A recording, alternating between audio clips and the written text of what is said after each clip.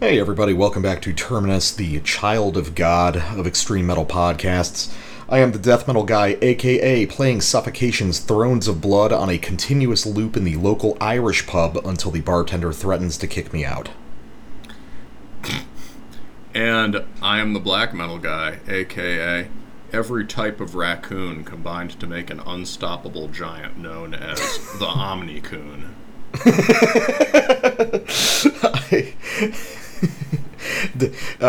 For me, it was, to be fair, it was actually a combination of Suffocation and 6ix9ine songs, but Thrones of Blood was prominently featured the other night. Oh, did this happen? Yeah, it was a weird night. I was out with some boys. Only one was a metalhead, but I was hanging out at his place, and he had a couple friends over, so we went out to an Irish pub called, and I shit you not, it was called Shenanigans. Oh, Jesus. Just some, like, dumpy little local pseudo-Irish pub where we proceeded to drink car bombs and then realized that the jukebox had, like, 50 credits on it. Like, oh, that shit. Somebody had, like, gotten drunk and put in a bunch of money and left or something, and we just kept playing, like, Suffocation and obnoxious hip-hop songs continuously throughout the night. And they tried to kick you out? They did? Well, the kicking out might have had to do with when two old men started fighting, and I kept screaming at one of them to swing and that he was a pussy if he didn't fight at Shenanigans. So, you know. So it was probably a combination of a few things, but, you know. Fair enough. Well, sounds like there were some shenanigans perpetrated. Yeah, I would argue that there were shenanigans afoot. But oh god, my forefathers are rolling over in their graves. Okay, yeah, well, mine too. But shit. Now we're doing like the weird shorter episodes. I don't even know what to do. Like, what do I? So I have to delete my 12 pages of notes talking about black metal as it relates to Neon Genesis Evangelion. Because we're not going to have time for that. But yeah, so like we said last time, episodes are going to be a little bit shorter, but we're going to be converting that into some new bonus content for you guys. So we'll get into some of the new stuff we're doing, but first off, the usual housekeeping, social media. Follow me, the Death Metal Guy, on Facebook at Terminus Podcast, or the Black Metal Guy on Instagram at Terminus Extreme Metal. And then if you want access to some of that oncoming bonus content, some of which will be coming out very soon, feel free to subscribe to us on Patreon or Subscribestar, where $3 and up gets you access to all that bonus content, $5 and up gets you access to the private Discord server, and $10 and up gives you voting privileges to decide the subject matter for at least some of our bonus content based on a highly curated list of underground classics that both of us love. But we were talking a little bit before we got on the show about what we want to do for these opening segments. You know, maybe take a little bit more time, you know, give us the opportunity to do some stuff that maybe wouldn't entirely fit on the main show. And I think at least to start, we're going to use it as maybe a little slot for, you know, maybe some kind of briefer reviews of, you know, demos or, listener submissions, that kind of thing. Just, you know, stuff that wouldn't necessarily fit. Debut releases, maybe, things like that, you know. Yeah, so with that said, why don't we talk about this debut release? This is the debut record by Mondo Cane called Davala. And I think this guy hit us up like a few months ago, didn't he? And not that long ago. Like, although who knows? There's a time vortex. But let's see. No, October 23rd, man. Oh, okay. Jesus Christ. I don't know. We've just been so busy. Like, we've been so busy. I can't. It feels like, oh shit, didn't he send this back in June or something? Yeah. All right. So Mondo Cane, despite the name, which is a very unusual moniker, given its relation to the classic Mondo Cane exploitation film of the 60s or 70s, It's actually a Swedish black metal, a one-man black metal project. And so the guy behind this was apparently the drummer of a 90s black metal band called Goat Worship, which, based off a little bit of research, appears to have, just done like a few demos back in the day, back in Sweden. Apparently got a compilation release of some kind last year on a tape label called Pearls for Swine Records, which is pretty cool. Sounds like it would have been like a power violence label back in the late 90s. I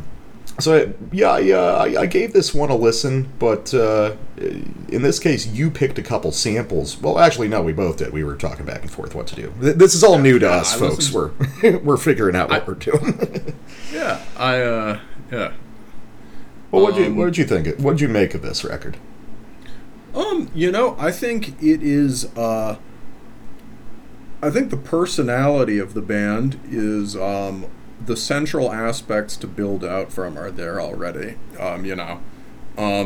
So this is a band kind of built around timbre. And I don't mean like the wood. I mean like the sound quality thing, right? He bills this as mauling black metal, and from the very beginning of the record, you can hear what he means, and a lot of that has to do with two things.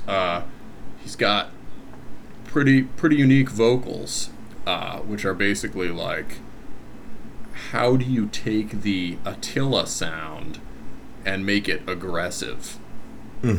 And he's also got, he does the kind of early Behexen thing and turns the guitars further down than you would expect for this style of black metal. So there's a kind of, and so it's like lower on the fretboard or maybe even down-tuned a bit, and kind of unusually beefy guitar tone for this sort of thing. So that is a good sort of focal point. And I think then the question is, how do you define the guitar style? Yeah, the impression that I get off this as he said, okay, so I was in this band in the 90s called Goat Worship. I don't know if he's done stuff between then and now, but if we assume that that's the last stuff he was doing, then it's been a big gap for this guy since he's been releasing music. And I get the sense that this record, this reminds me a little bit of the one we covered last year by Sardonic Witchery. I was calling it sampler platter black metal. The idea that every song is about kind of a specific influence.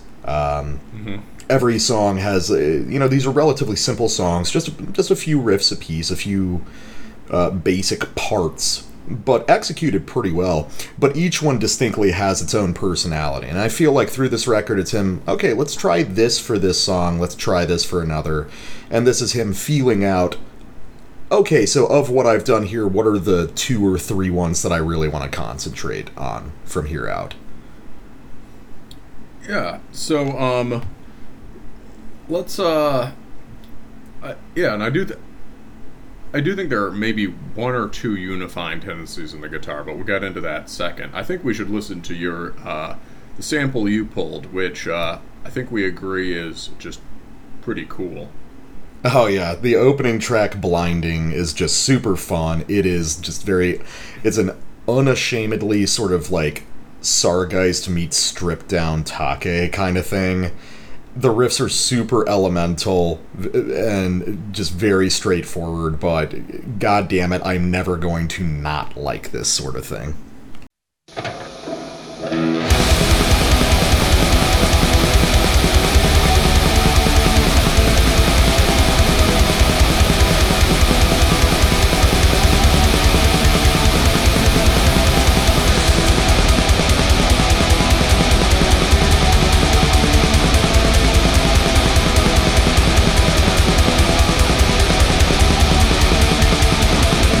You belong.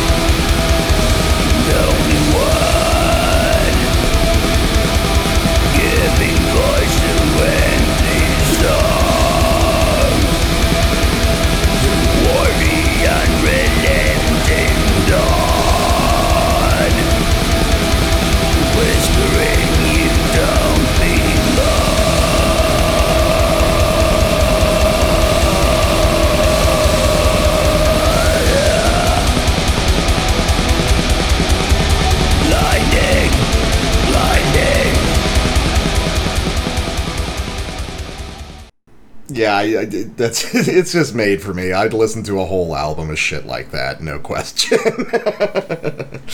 But I guess for that, I do like the I like that stripped down, barren quality of it. You know, I love just the fact that it is just this clattering thrash beat on the drum machine.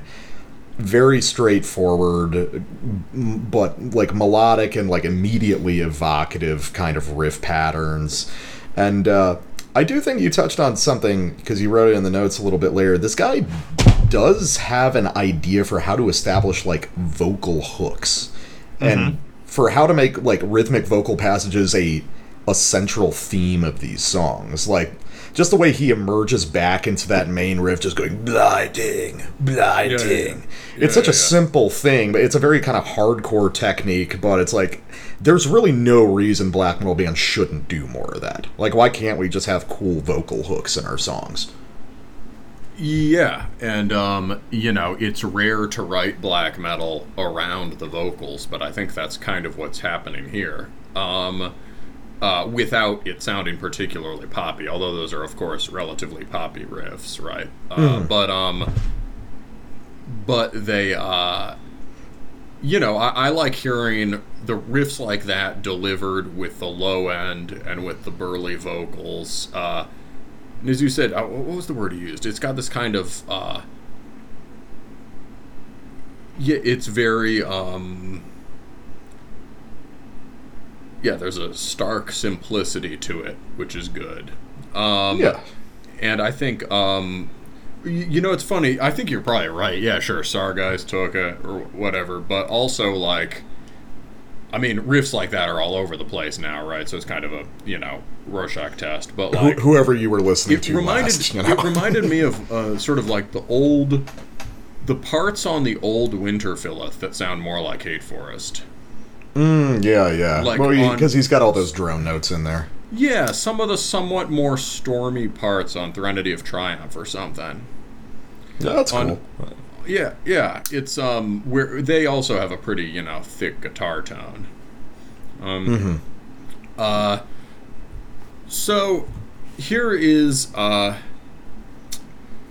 here's another highlight. This is also early on the record, and I think this song, more than Blinding, sort of typifies the writing approach for the rest of them.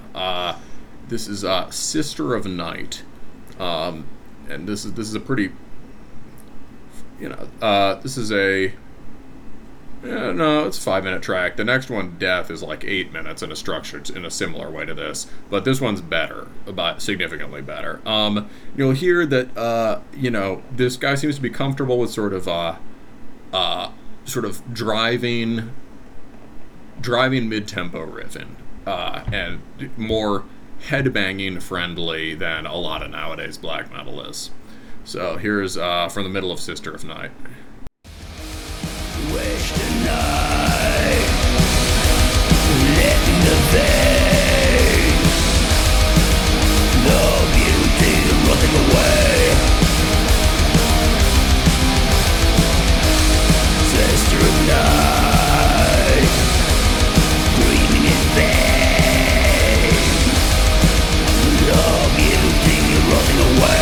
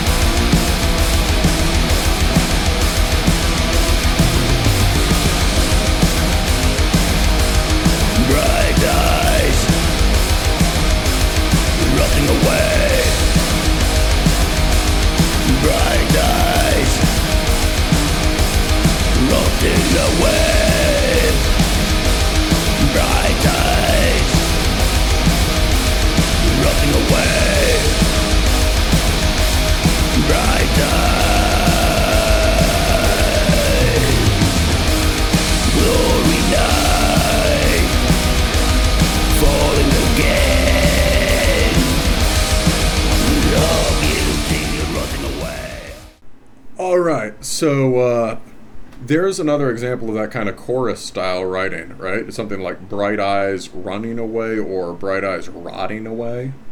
Yeah. Yeah, Your Beauty Rotting Away. So sounds like song about chasing a woman through the woods and maybe killing her or something, right? All right, classic. Yeah. But there's a kind of because the vocals are kind of audible and the lyrics can be made out, they play a much greater role in setting the vibe than they might otherwise. So there, right, the verse riff is just kind of like, okay, bang your head, kind of, I don't know, dung da da da da dung da da da da, kind of Bathorian or Enslaved on Hordane's Land or Immortal or whatever, right? One of those banger riffs. There's more kind of subtlety in the bridge riff between the two vocal passages. We're like on a kind of verse when it opens, and then there's some instrumental stuff, and then more of chorusy stuff. And the instrumental part has some more kind of nuanced riffy guitar.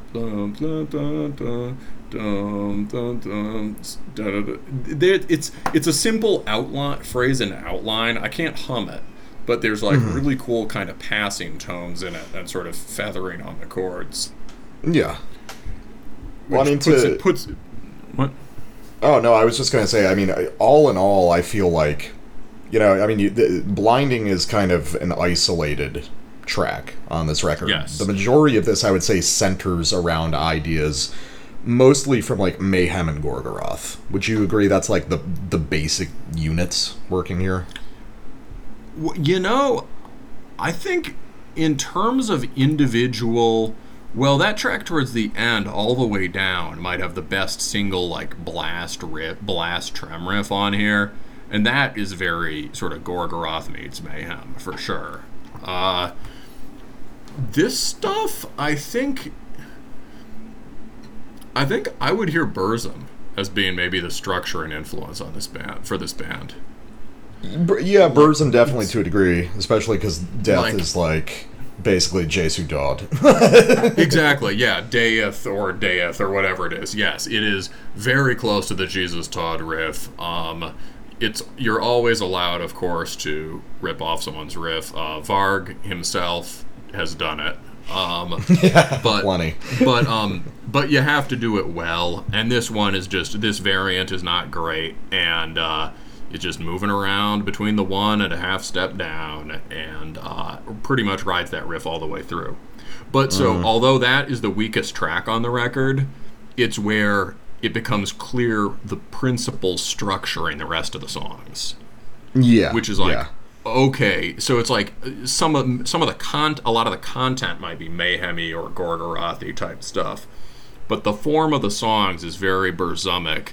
There's a lot of continuity from riff to riff, right? In Sister of Night, you could hear it was probably, for a lot of people, it's probably hard to tell when the verse riff changed to that bridge riff, changed back to the chorusy riff, right? Yeah. Lots of continuity riff to riff. And although, the thing about Jesus Todd is, although the guitar tone is deliberately kind of thin and spiky there, it's a real headbanging oriented double bass rumble track, and so he seems to be trying to bring out that kind of latent heavy metal thunder in late Burzum. Yeah, I get that. And as I have slowly become more of a convert to your interest in black metal being heavy.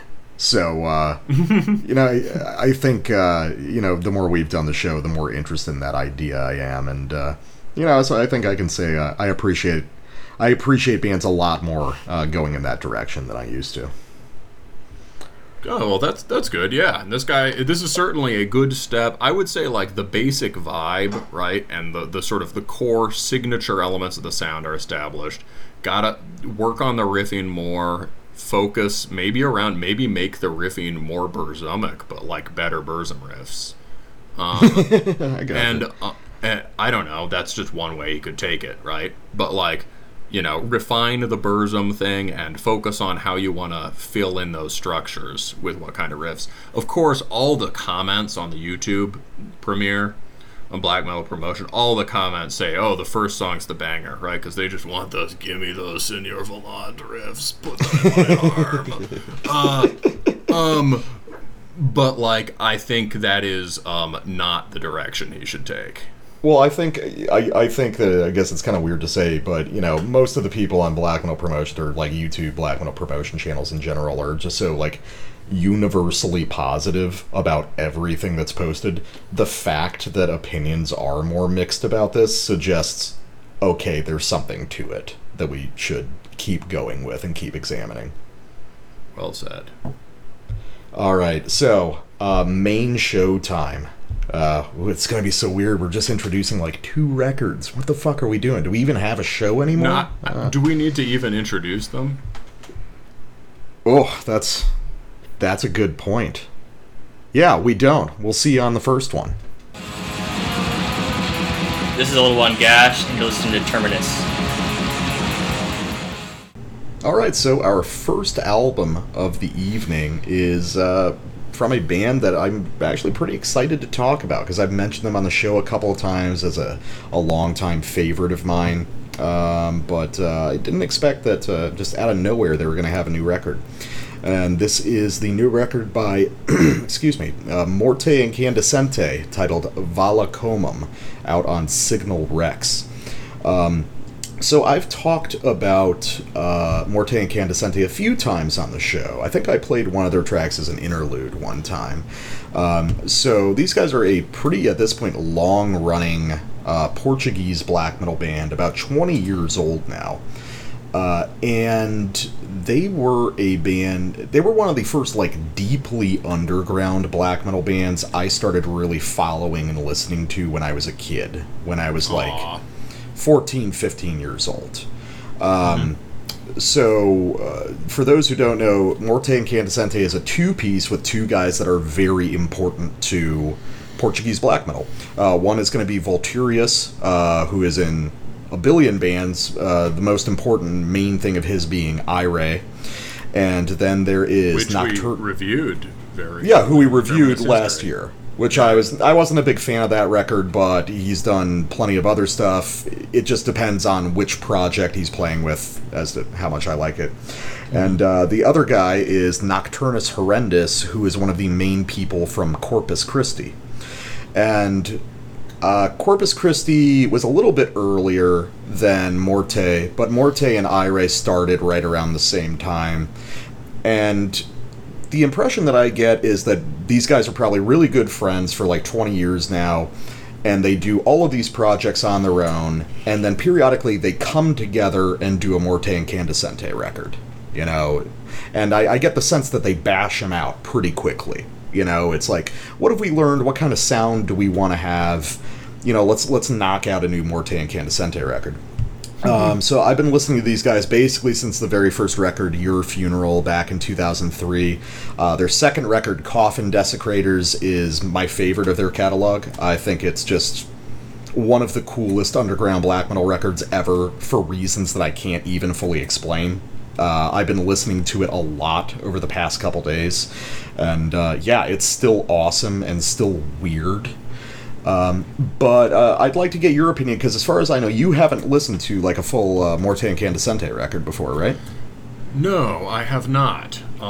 This scene was highly respected by some old friends of mine, so I've heard of these bands, and probably heard stray songs. But no, Ire was my real first introduction, the one we reviewed last year, first introduction to this this Portuguese scene.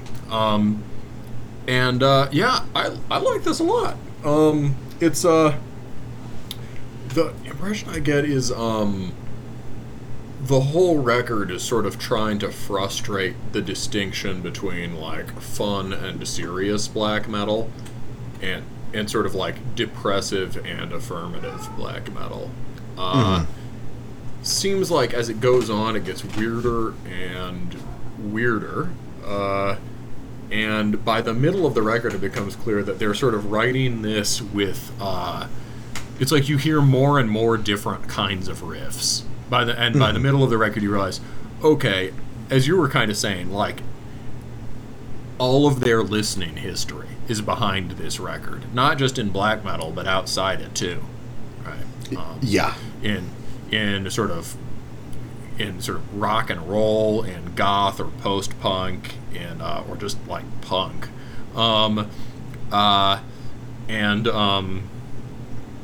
it's sort of nothing is put off the table from the beginning. I think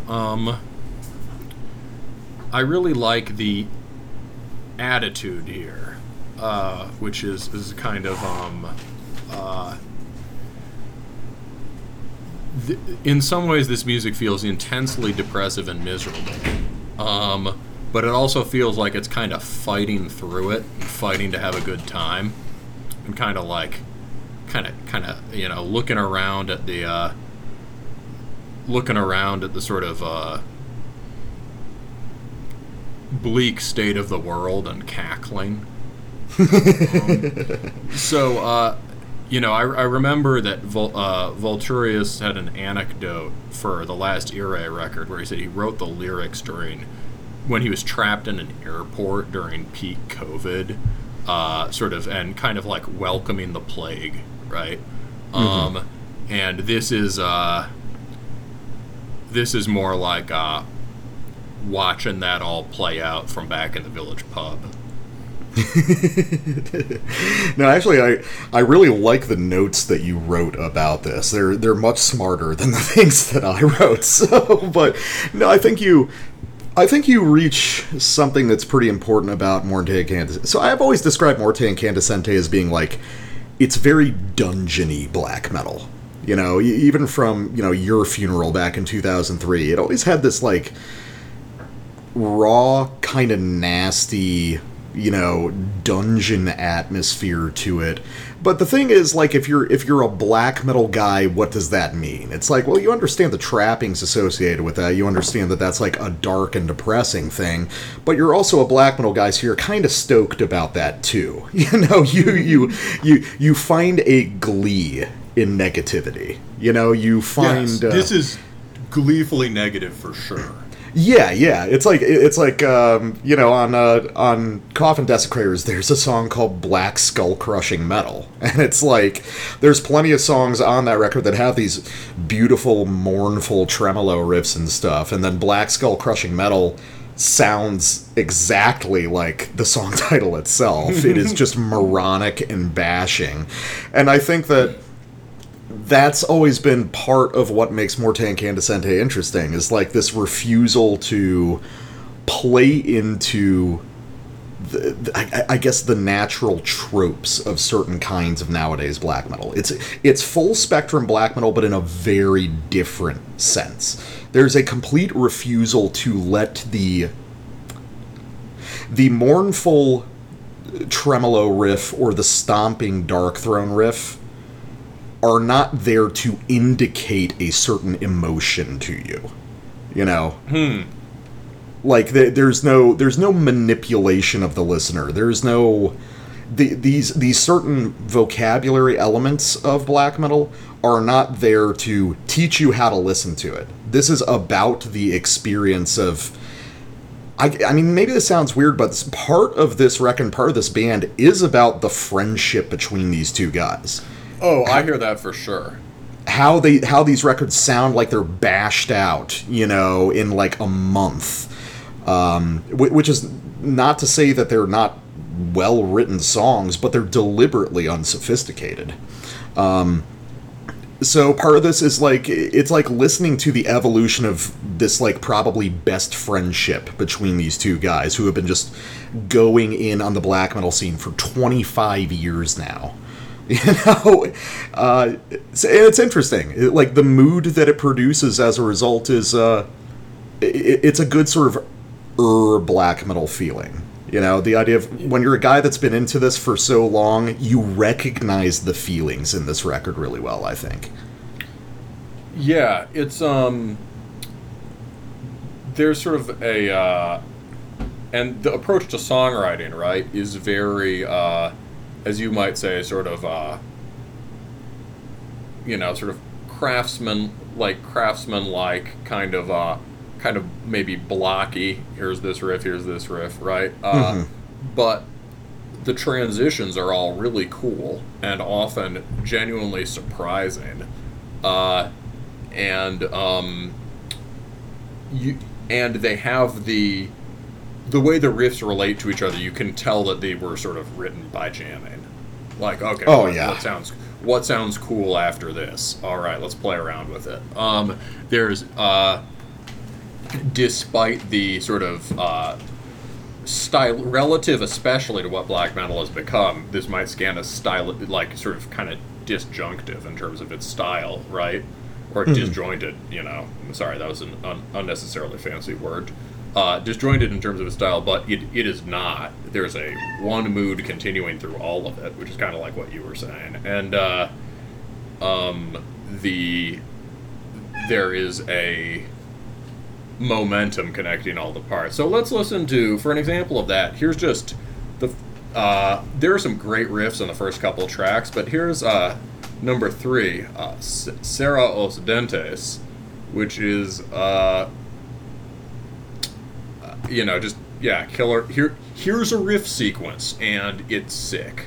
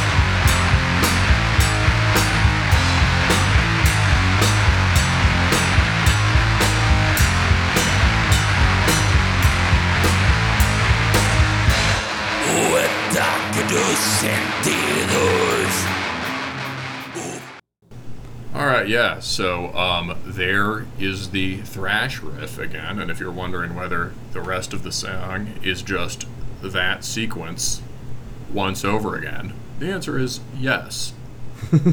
Got a problem with that? It works really well here. So something I realized as we were listening to that is like, one thing that makes this work so well is that the unit here isn't the riff, it's the riff sequence. This record is full of riffs. I mean, that's what it's built of. It's built of riffs, and each individual riff is worth listening to. But that entire first part we just ran through, works to, from that sort of like the sort of kind of almost Killing Joke-y thrash riff to the, or Armored Angel kind of thing, to the, to the Dark Throne-y blasting, to the massive sequence of Celtic Frostian breakdowns. That whole thing is like one unit. Those all go together. And within that, there are sequences. So, like, the blast part is not a single blast riff. It's 2 blast riffs, right? There's the second one that answers it, right? It kind of escalates the mood. There's the first one is more just power chordy. The second one gets a little more that soaring, da da da da da da, soaring kind of epic tonality there. And same with the, stompy stuff. You don't just get that first kind of Frost riff. You get that answering da da da da da da da da da da da da da da da da, right? Sick downbeat stuff. I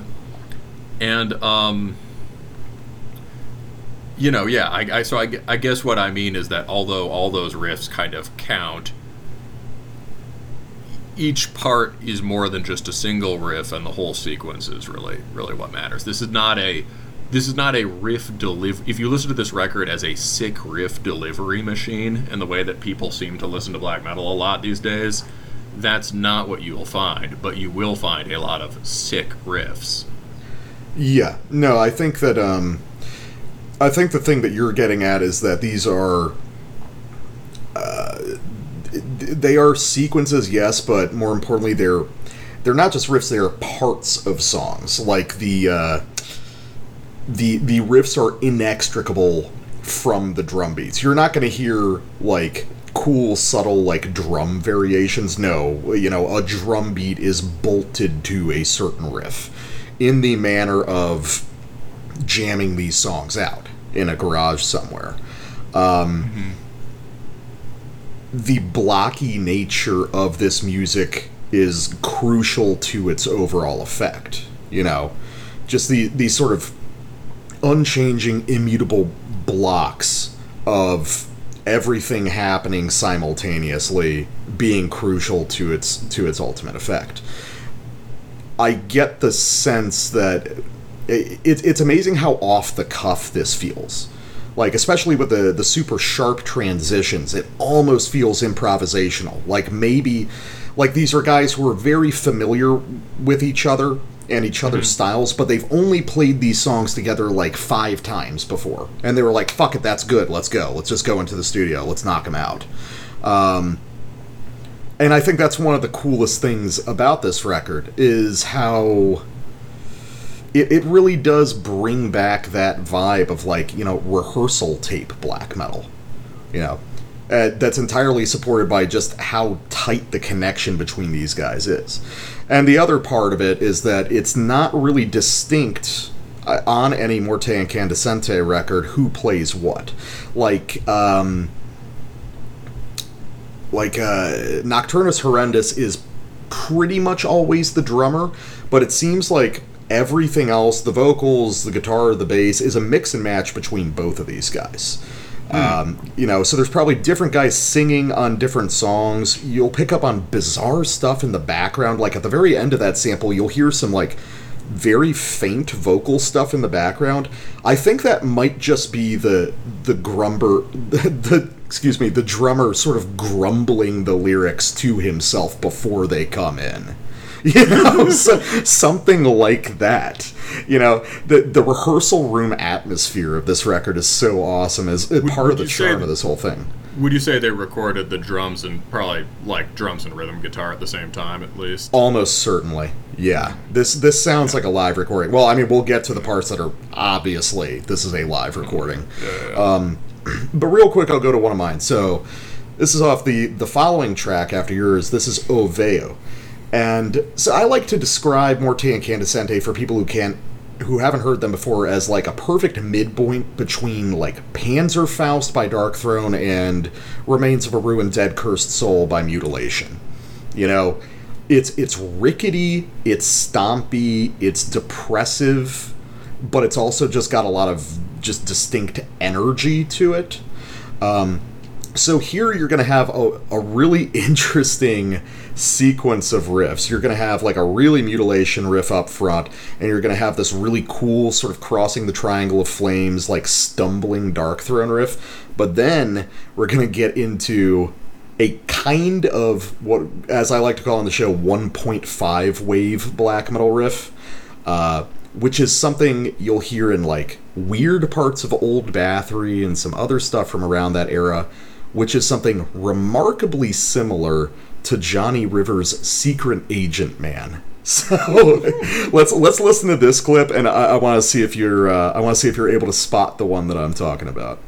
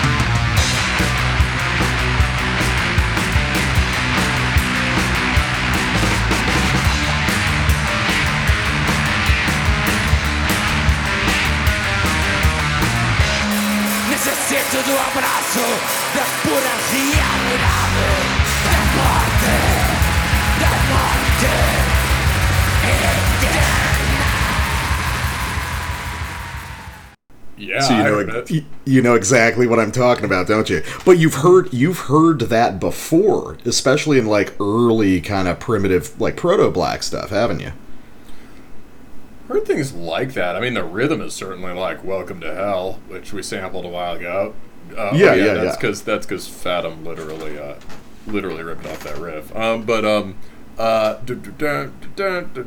So I've heard intervals like that. I think I told you once. Somebody some astute metal archives reviewer ruined some Under the Sign of the Black Mark song for me by saying maybe Equimanthorn, I can't remember, by saying that it sounded like the Jaws theme. That was all power chords, right? That was just like right, sort of stretched out, but it had that same kind of old movie spoopy vibe, and once I heard that, I couldn't unhear it. But are you saying there's parts on Bathory records that have that, like, on like 1 and 2, that have kind of that chordage style, rock and rolly chording? Oh, I think so. Definitely, because I just went through a session of listening to like the entire Bathory discography, like early this year or late last year, and it was kind of interesting to listen to all those records laid end to end, especially the first 4 or so, which are in a sense all kind of the same record, and hearing just how much kind of like just like rock and roll and blues is buried underneath all the kind of crazy noise of it. Which is something that, you know, Quorthon like never really denied in interviews, you know, just how much of that really was in there. But it was also listening to listening to this Morte Incandescente record, I was like, man, there's a lot of just like straight Bathory and Venom stuff across this whole record. And I thought it was kind of a newer thing, but then just listening to Coffin Desecrators, I was like, oh no, it's always been there. It's just back when I was a kid, this sounded so much crazier. Now I can correctly identify the origin for some of these ideas, you know? There's always been this big slab of like 1.5 wave in this band's music, and I it was just going to say took that a while to earlier. realize it. Kind of. The only thing that makes it not fit that 1.5 wave idea is the sort of strangely chorded mutilation type stuff. Yeah, and it's interesting how, as that style, that kind of 1.5 wave stuff has really come back, I would say, in a big way over the past few years. Nobody's ever really looked back at Morte Incandescente as being like a natural fit for that. Yeah, and you know, there's a way that the kind of you know, sour, grumbling Frenchman vibe of the mutilation type stuff, that sort of urban depressive tone, actually blends with the rock and rollisms. Throughout on this record. Like, so you know, the rock and roll riff there also is kind of like noirish and sort of misanthropic, right? That's another way that this band is constantly blurring, refusing ways we expect, refusing later conventions about how certain kinds of riffs are supposed to be used. You know, so like, here's the rock and rolly Bathory-esque riff. Well, that has to be just like the fun riff, right? But it doesn't. It could also be the real bad vibes, bad trip riff, right? Yeah, it is surprisingly negged out despite being Secret Agent Man, you know? Yeah, well, and the way they're chording it is kind of still has that Killing Joke kind of vibe as well. The syncopation. Although that's in Secret Agent Man. You know, I had never heard Secret Agent Man before this. Or, I mean, I'm sure I'd heard it in some sort of context, but I didn't know what it was. Should we play it for our younger... If I don't know what it is, should we play it for our younger listeners? Yeah, sure. Let's listen to a clip from Secret Agent Man.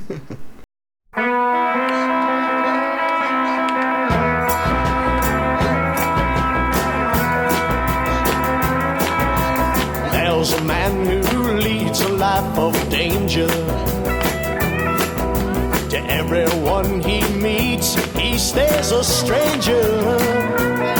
With every move he makes, another chance he takes, odds are he won't live to see tomorrow. Secret Agent Man, Secret Agent Man, they've given you a number and taken away your name.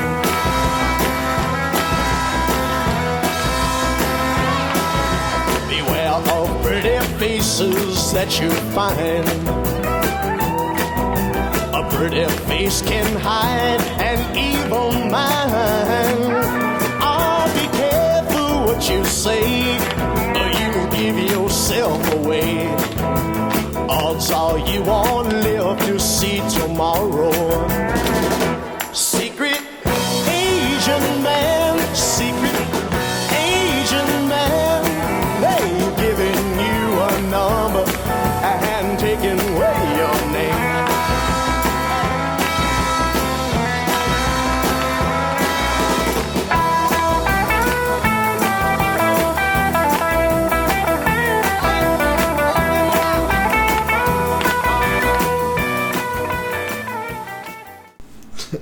So yeah, it's interesting because like the way you get the aggregate effect of that riff is a combination of the guitar and the vocals, but you see how like the midpoint of it becomes that kind of riff, this sort of like almost like proto thrash heavy metal riff, and then of course just that like weird sawing chromatic stuff. Yeah, that really is the main riff.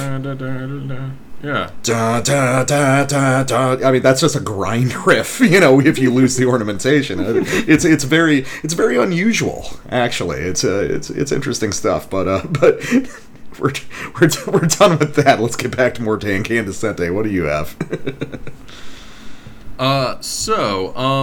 Well, yeah. So in terms of, in terms of, say, a kind of vague, a vaguely Latin country rock riff actually being a grind riff. Again, in terms of these sort of riffs that refuse expectations about mood, here is just that song we were playing, "Oh Vieux," has another really good one in that, like, the stompy blast part, or the really stompy part, the Dark Throne kind of part with the dar dar dar dar dar dar, the sort of downbeat half blasts. That it's less like, or nowadays, or like a trendy band would make the Mutilation riff the big sort of triumphant part, the payoff. Yeah. And here they generate the triumphant feeling by dropping out of the Mutilation riff into the black skull crushing metal riff. Yes. Right? Yes. That's like shake your fist, right? So in terms of like blending the, making epic or triumphant parts with tools that are often pigeonholed for gritty or aggressive parts. Here's another one. This is from O Huevo de Nuat. I don't know. I presume that probably. I'm just gonna guess that has something to do with wolves and the night, but you never know. Here's another example of that, doing the epic part with the gritty part.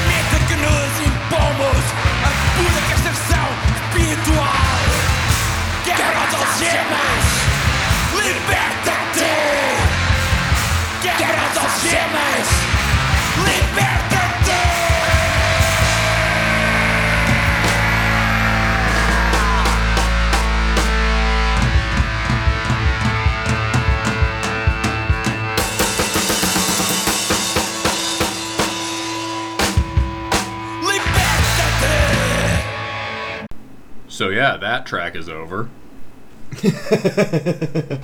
Right? A lot of these have these. They kind of have these. Live.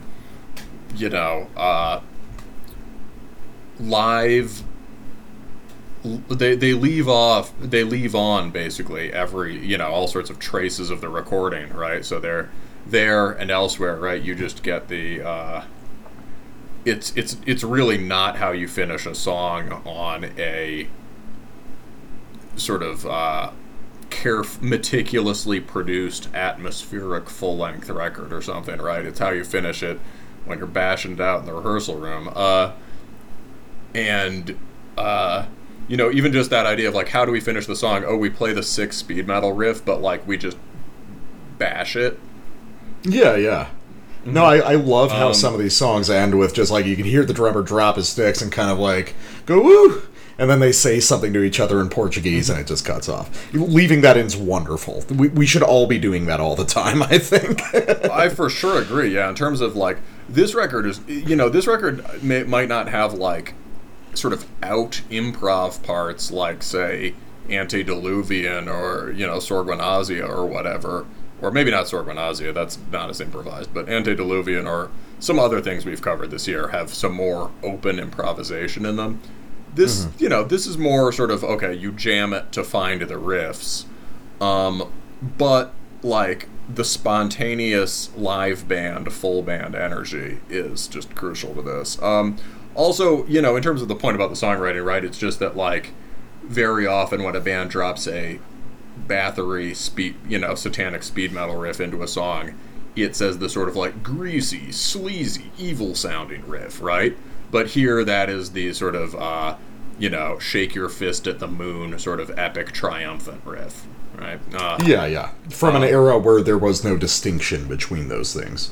Yes. Also, the rounding the phrase off with a non-repeating harmonica blast beat section.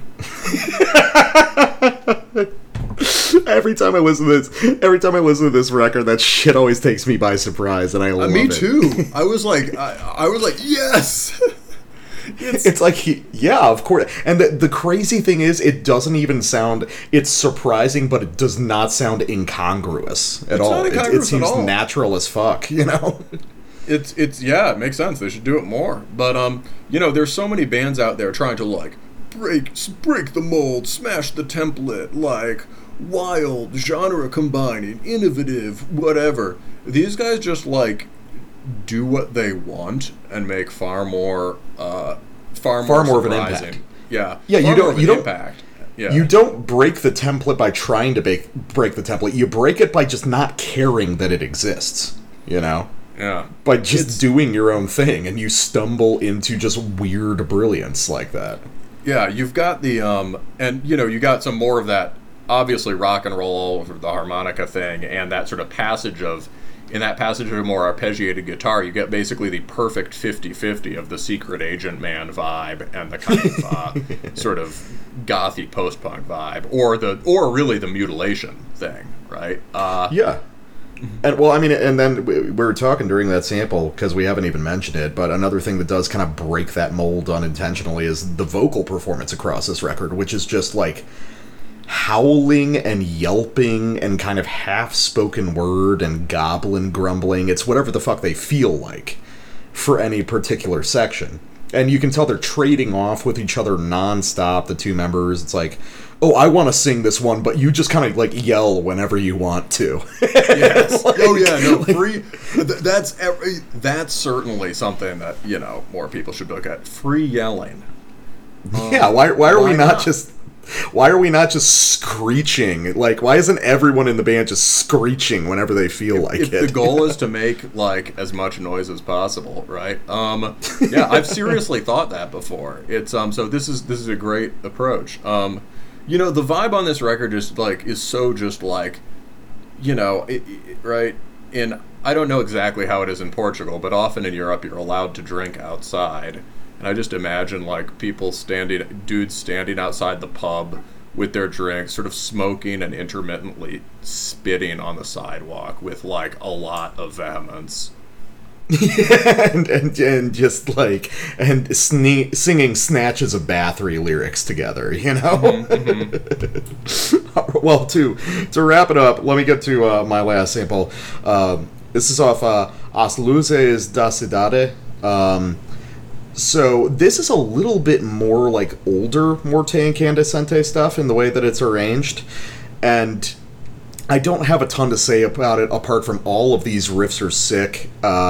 This is another song, like most of them, it's just like 3 or 4 riffs total. A lot of them are just repeating and interrupting each other, but I want to draw a lot of attention to this awesome palm muted riff that'll be used as an interrupter between various sections.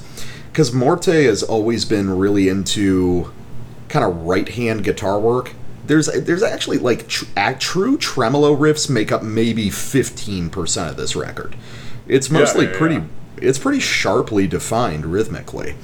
And, I mean, as far as just, like, bulldozering palm-muted black metal riffs, I mean, this has a great one. You've got my attention.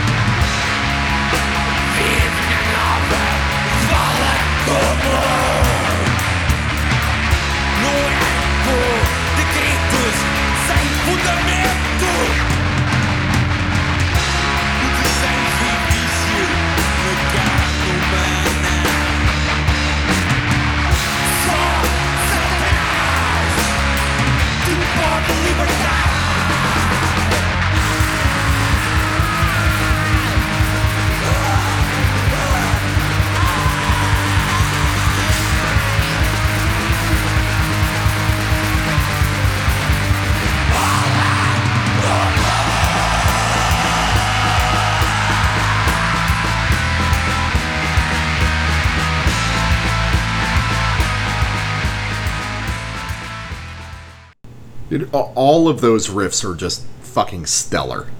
They're all really simple. They should be too primordial to work, but they're all awesome. And those palm muted riffs are just...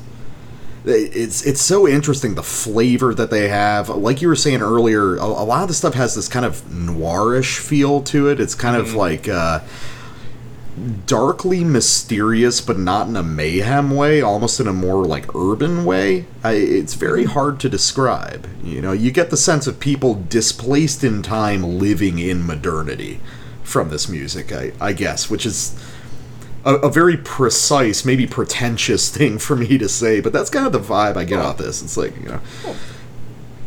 And isn't that like the black metal vibe?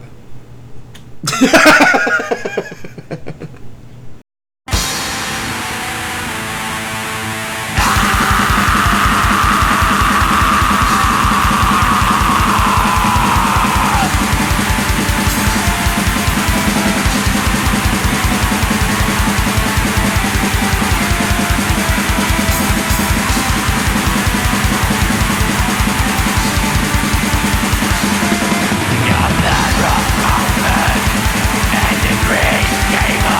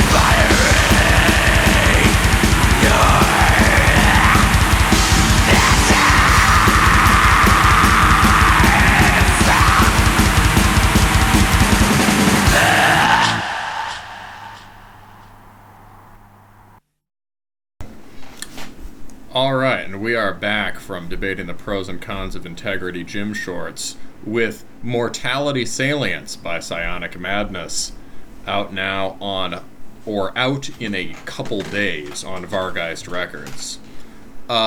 So this was sent to us by the good folks at Vargeist, that is, the Vargeist himself, which, by the way, trivia, that's a creature in Warhammer, a vampire. Oh, is it? Okay. Yeah. So this, this label has some good stuff. It's kind of an out there, dirty, grinding death metal label, and we last reviewed Maggot Crown. Right? Yeah. This band shares a member or two members with Maggot Crown, right? Yeah. And so you it's, know the so, lineup better.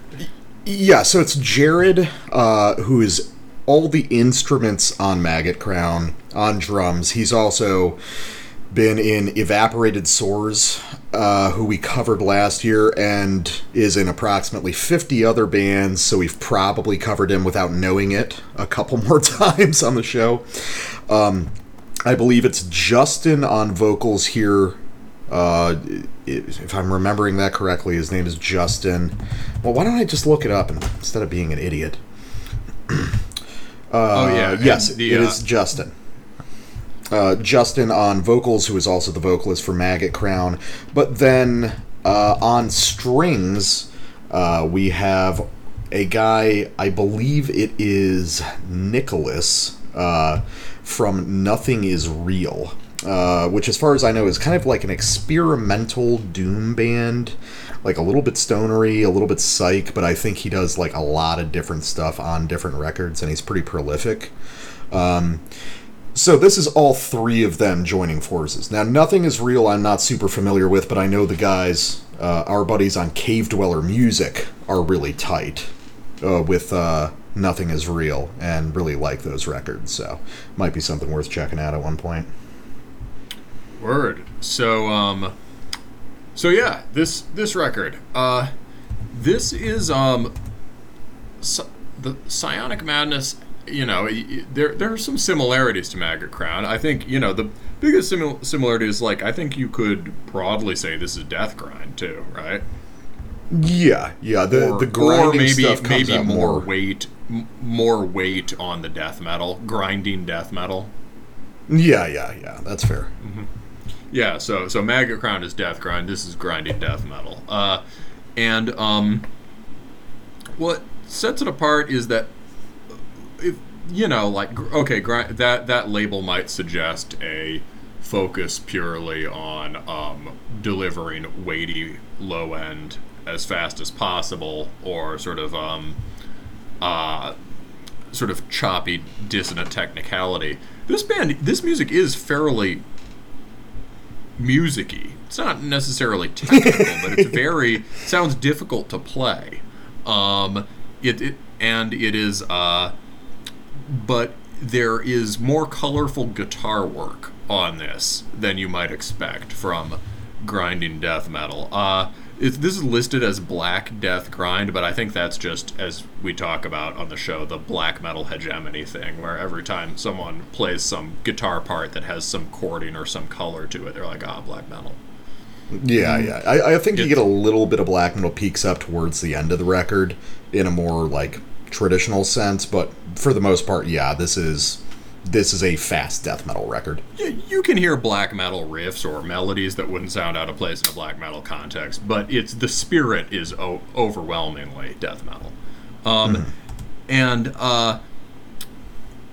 These are short, high energy songs where a lot happens, and they have this kind of, I think you noticed and said well, and I think this is something we talked about with Maggot Crown too, this sort of like careening, edge of one's seat quality, where the music is achieves its power in part by barely cohering. Yeah, I think a lot of that has to do with Jared's drumming. Mm-hmm. I'm starting to get more in tune with his style, which is fast and technical but also very kind of loose and shotgunning in a way. You know, you get that really extreme, like, expand and contract feeling with a lot of his blast sections. Yeah, for sure. You know, a lot of his fills are super abrupt. I really like his drumming. I think it's really interesting, and it's interesting to hear other musicians kind of contort the way they write around that. Yeah. It's, yeah, well, I think we've talked about it as sort of it's musical drum playing, and the even in one of my samples you get sort of actually let's listen to my sample. Okay. This is a short one, and yeah, of course I picked the thrash one, right? But there's an extended passage at the beginning where you get some isolated drum and bass timbre, and that. You can hear that there's a kind of there's tonality built into the way Jared plays drums.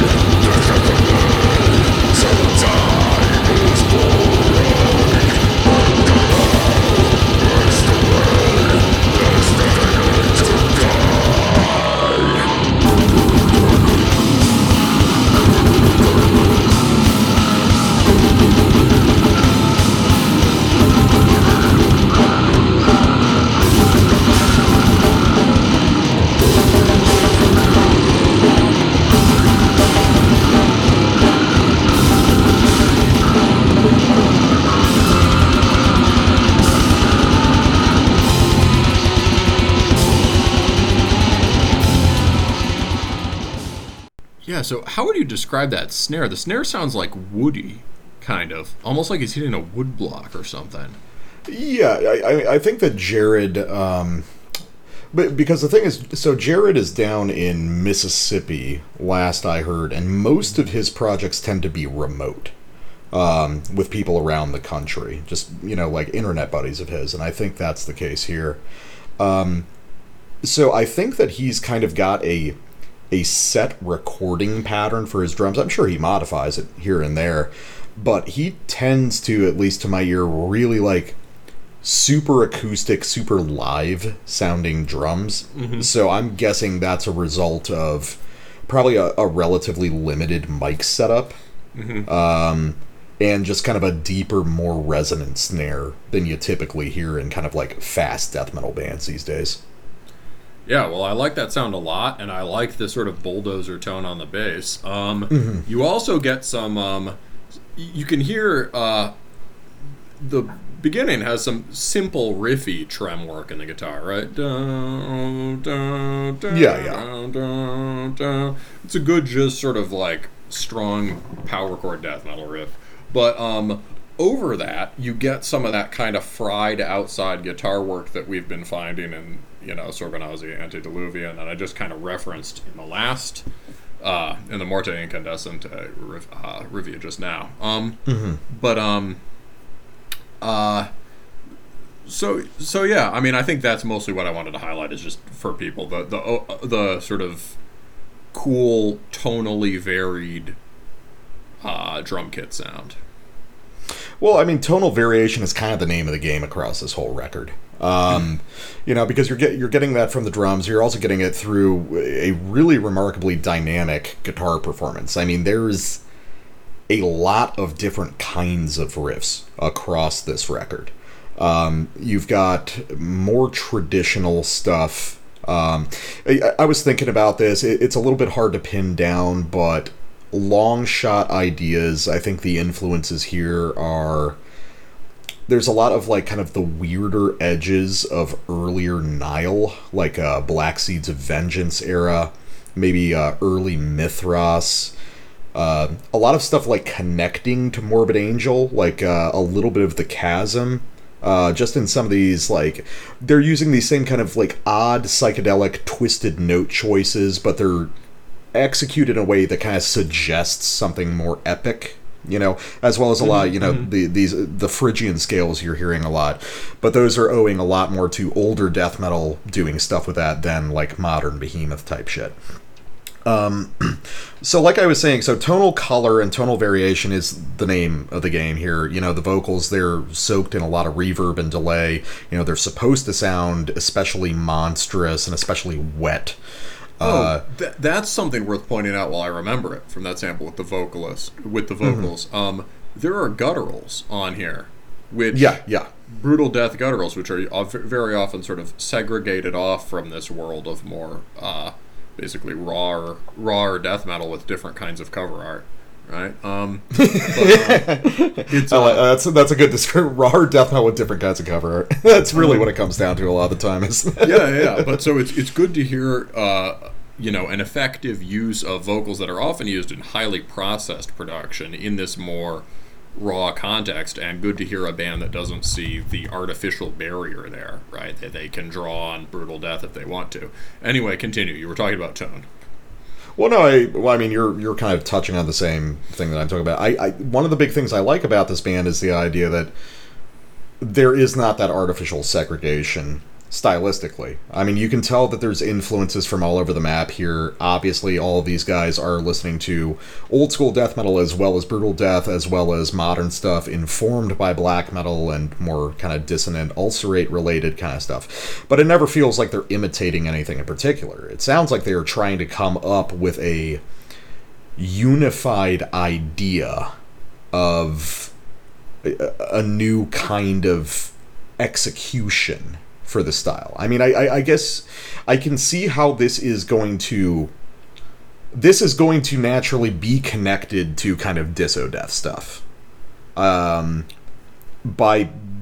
like just random people and fans and stuff, which is not unfair. It bears some resemblance to that, but ultimately there's a ton of just like very straightforward old Incantation and Morbid Angel bubbling under the surface, and more true to those original things than the kind of like perverted version of them that have been typified now. Is this making any sense?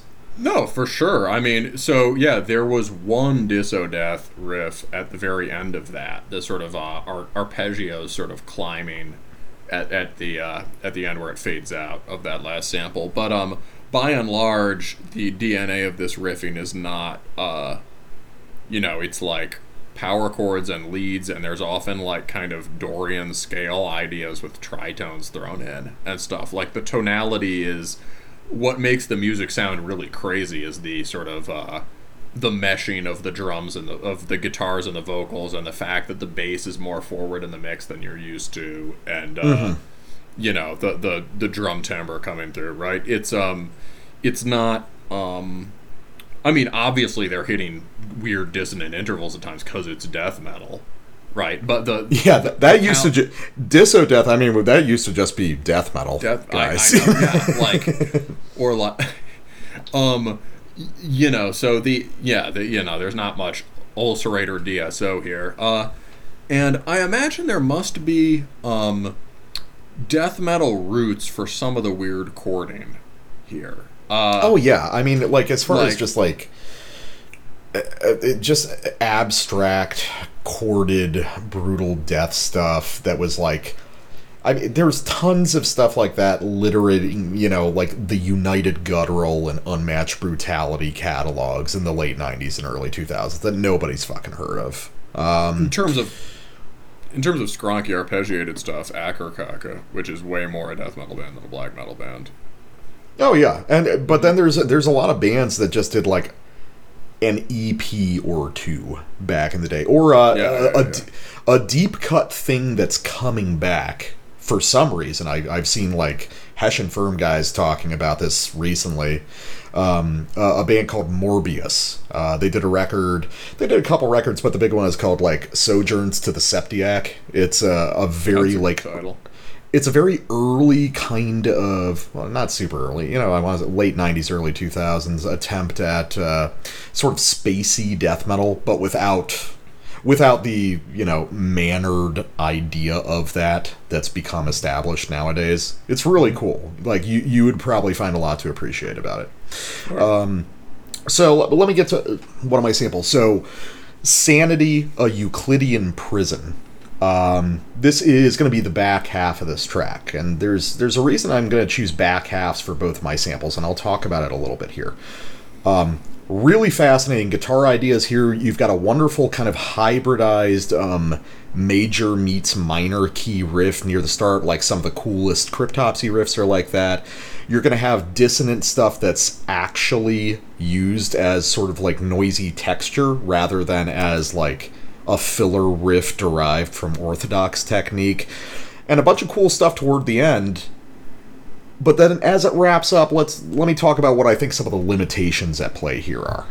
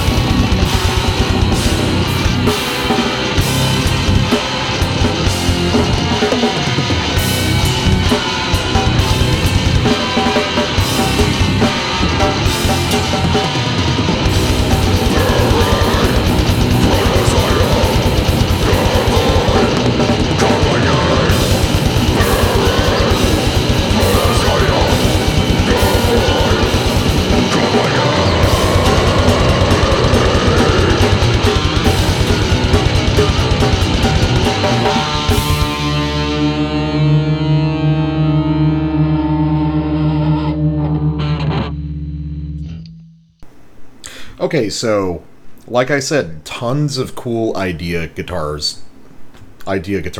ideas bouncing around this whole section. I mean, that's like 4 or 5 discrete riffs, all of which have something unique to offer. It's structurally really interesting, the way the riffs and the drums keep kind of slipping against each other. One introduces the other, and then it'll reverse for the next riff. It's really compelling stuff. But then, as it, to me, feels like it's really getting going, the song just kind of ends. And that was a consistent thing I felt across this record. Yes, Black Metal Guy, for the first time, I think ever, in the history of this podcast, I am saying a band should write longer songs. Which is honestly such a vanishingly rare thing for me. I have become such a huge proponent of, like, brevity and just being, like, high impact and punchy. But for me, when I hear these songs and I hear these fascinating riff ideas, I just wish they had more room to grow. I mean, the average song length on this is like a hair over 3 minutes. I wish that it was a hair over 5. I think a couple more minutes per track, with all these like dense ideas, would really give them room to accomplish what they're setting out to. That song was just getting to the good part. Yeah. You had all this wonderful dynamic, like, developmental stuff. All of it's great, but it's clearly developmental. And then when that cool, kind of simple, chugging over double kick riff comes in, it's like, okay, now we're introducing, like, the back half of the song where this is going to really launch. But then it kind of peters out. And that's something that seems to happen a lot of times over the course of this record. Happens really sharply at the end of Mephitic Abattoir, too, and we could probably name a number of other songs. And that's the last track on the record. Who knows? Maybe, this record's called Mortality Salience. It's supposed to deal with, the horror of realizing that, death is inescapable, and, the psychic sort of psychic disturbance and whatnot that follows from that. But so who knows? Maybe the songs are supposed to just kind of die. But like that's, I mean, surely you can give songs sudden endings or strange endings after playing the good riffs longer. Right? And I mean, there were plenty of other good riffs in that sample. I don't mean to be Mr. Big Riff guy, right? But there were plenty of other interesting riffs there. But it's at the end of the sample where, like, it, in that case, it does have a pretty just classic sort of epic minor scale melody. You wouldn't have to be. But really what's at stake there is they just start repeating themselves long enough to build atmosphere. Right? And the developmental character doesn't drop out. It doesn't just... It's just they start developing a couple related melodies rather than sort of crashing them off each other. Well, and you're touching on something that's important, which is in these brief moments, these guys do create really interesting atmospheres. And they do touch on ideas that are super exciting to me, even as a guy that's listened to all kinds of like weird and technical and progressive death metal. There's stuff going on this record that's actually kind of new. The really loose playing, these super like fast, like constantly morphing song structures. They're awesome. I just wish we had more time with them to kind of explore those spaces. I mean, yeah, that's one reason I wasn't that into, like, grindy stuff or even more technical death metal when I was younger, right? I saw them as too spazzy. And, of course, Which is interesting. It's interesting because this isn't spazzy at all. It's actually kind of relaxed feeling a lot of the time. Just to me, I guess, changing the riff too fast to headbang to it. Oh, I get what you mean. Yeah. Like, and for sure, like, I don't know, I loved that fucking Internal Rot you brought on a while ago, right? Yeah. Like, obviously that's a kind of youthful listening prejudice that you get around, but dude, there is something to it, and part of it's just my taste as a black metal guy. I like repetition, but in certain contexts, it helps. And so, that your criticism ties in with mine, which is really like, this record seems to aspire to that kind of atmosphere. And in these moments where they focus and intensify, concentrate, repeat, like I just repeated 3 versions of the same fucking word. In those moments when they do that, they can build this kind of, gloomy sort of space gothic atmosphere where somehow a lot is happening.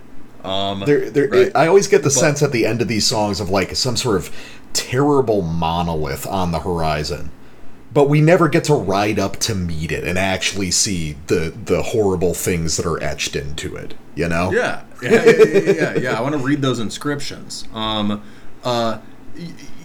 Yeah. So like.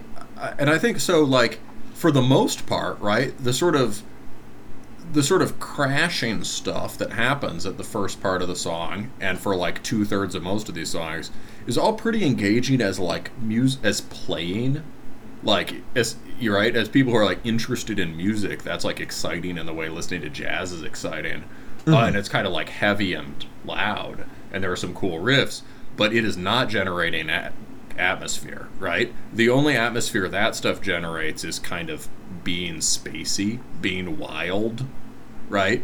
Which just puts it in the territory of a bunch of sort of like groovy stoner space death metal that I don't think this music really has anything to do with at its core, and I doubt these guys like, right? Well, I think part of that is going to be a matter of taste, because like, a lot of the more aggressive churning stuff at the front of tracks, I'm probably more into than you, but that's more like brutal death background stuff. I mean, I like things that move at that. In some way, I like the pacing, Just when I hear it, it's not, in terms of the atmosphere, it's not adding up to anything, except like being spacey and crazy. I gotcha. And so, like, but it seems like this band wants to get beyond spacey and crazy to some sort of, like, higher level of clarity as to what the atmosphere is and higher level of intensity, right? They want it to be gripping and in some way kind of serious. So that sets the challenge of how you do that. Here's a sample where I think they do it well, where there's concentrated atmosphere. I think maybe the most on the record, and so this is on Cathartic Suicide Denied.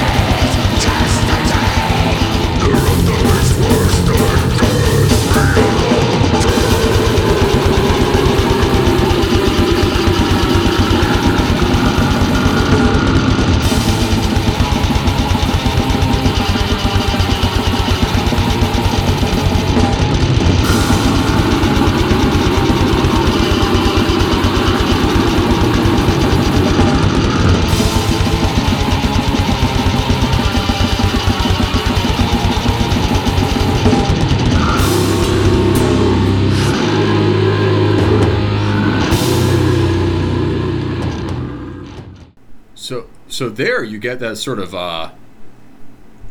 that stacking of phrases. I'm not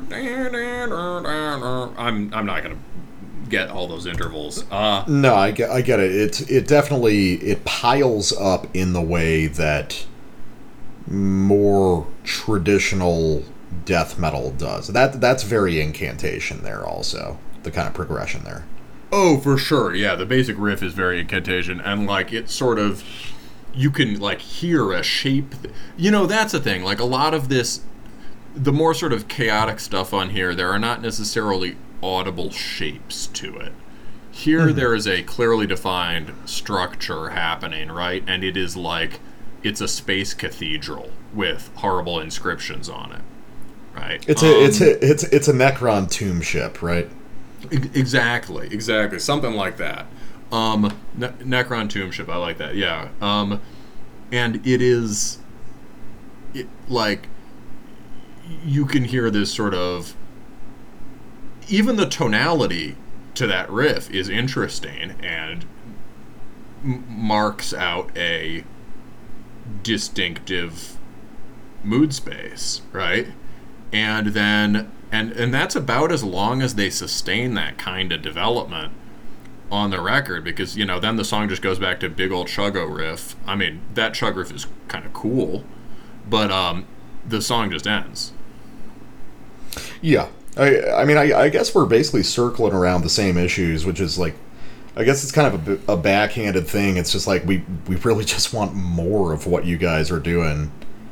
Maybe with a touch less nervous energy. I mean, we were talking about this before we got on. I had the idea that maybe this music just doesn't need to be as chaotic as it is.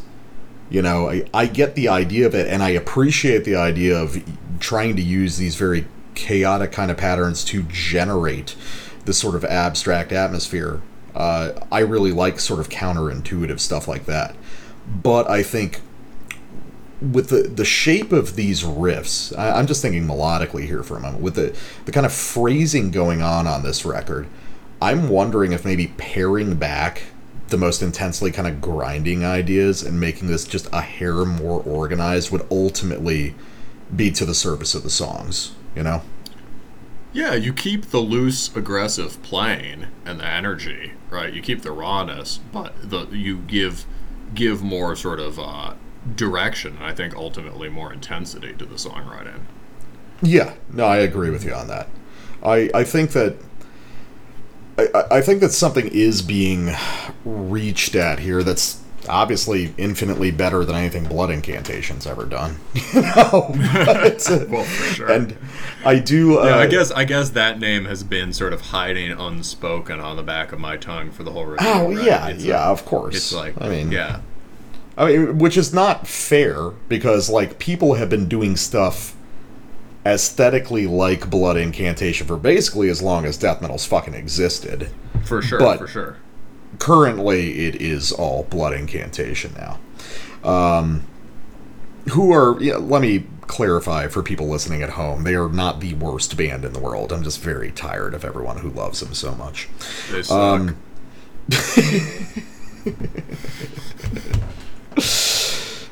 Kinda. Well, they're nice guys though, but whatever.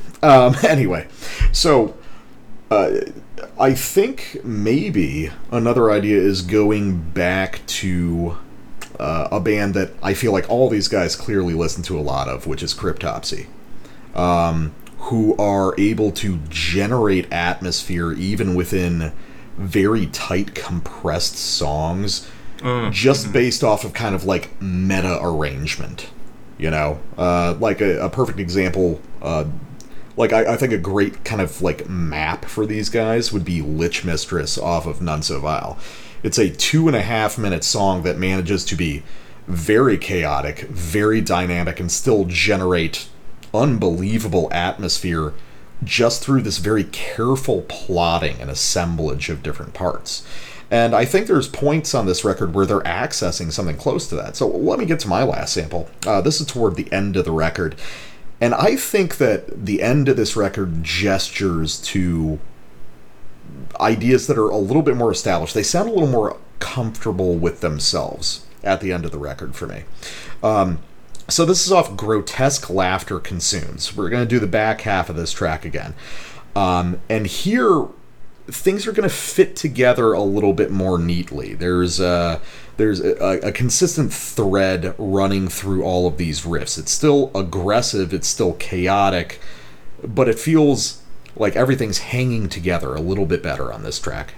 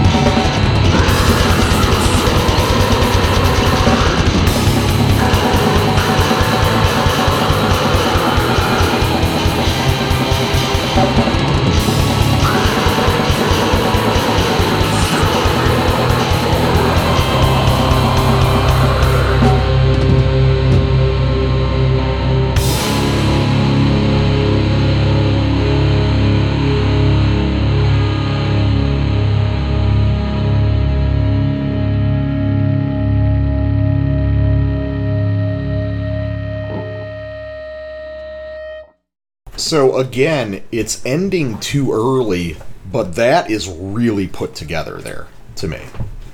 I mean, I think that in terms of where it falls on the album, it's designed to be the simpler, more epic track. Mm-hmm. But I think that really makes sense. And I think that even if they like chopped it up with some more of those kind of dissonant, grindy riffs, but kept coming back to that central sort of almost Behemoth or Nile idea, it would still work. Almost, but like it's got it's quite kind of beautiful, right? I mean, oh yeah, that's a good well, example. That's because of the harmonic ideas are fascinating. I was gonna say, yeah, we haven't really talked about that, but there are a few parts on the record where he uses these chorused, like I think chorus pedal stuff to do the second layer of guitar, and yeah, this sort of like light film of just these soaring harmonies over things. Really cool and really weird but very intuitive musical and like beautiful ways of harmonizing things. He does it at the beginning of the record too. Yeah, there's some really interesting, like, super heavily layered guitar stuff going on at various points on this record that I think is a real point of strength and I think should be expanded upon, because I think that certain layers are like semi-improvised. He's got a general outline of an idea, but he's playing around within it.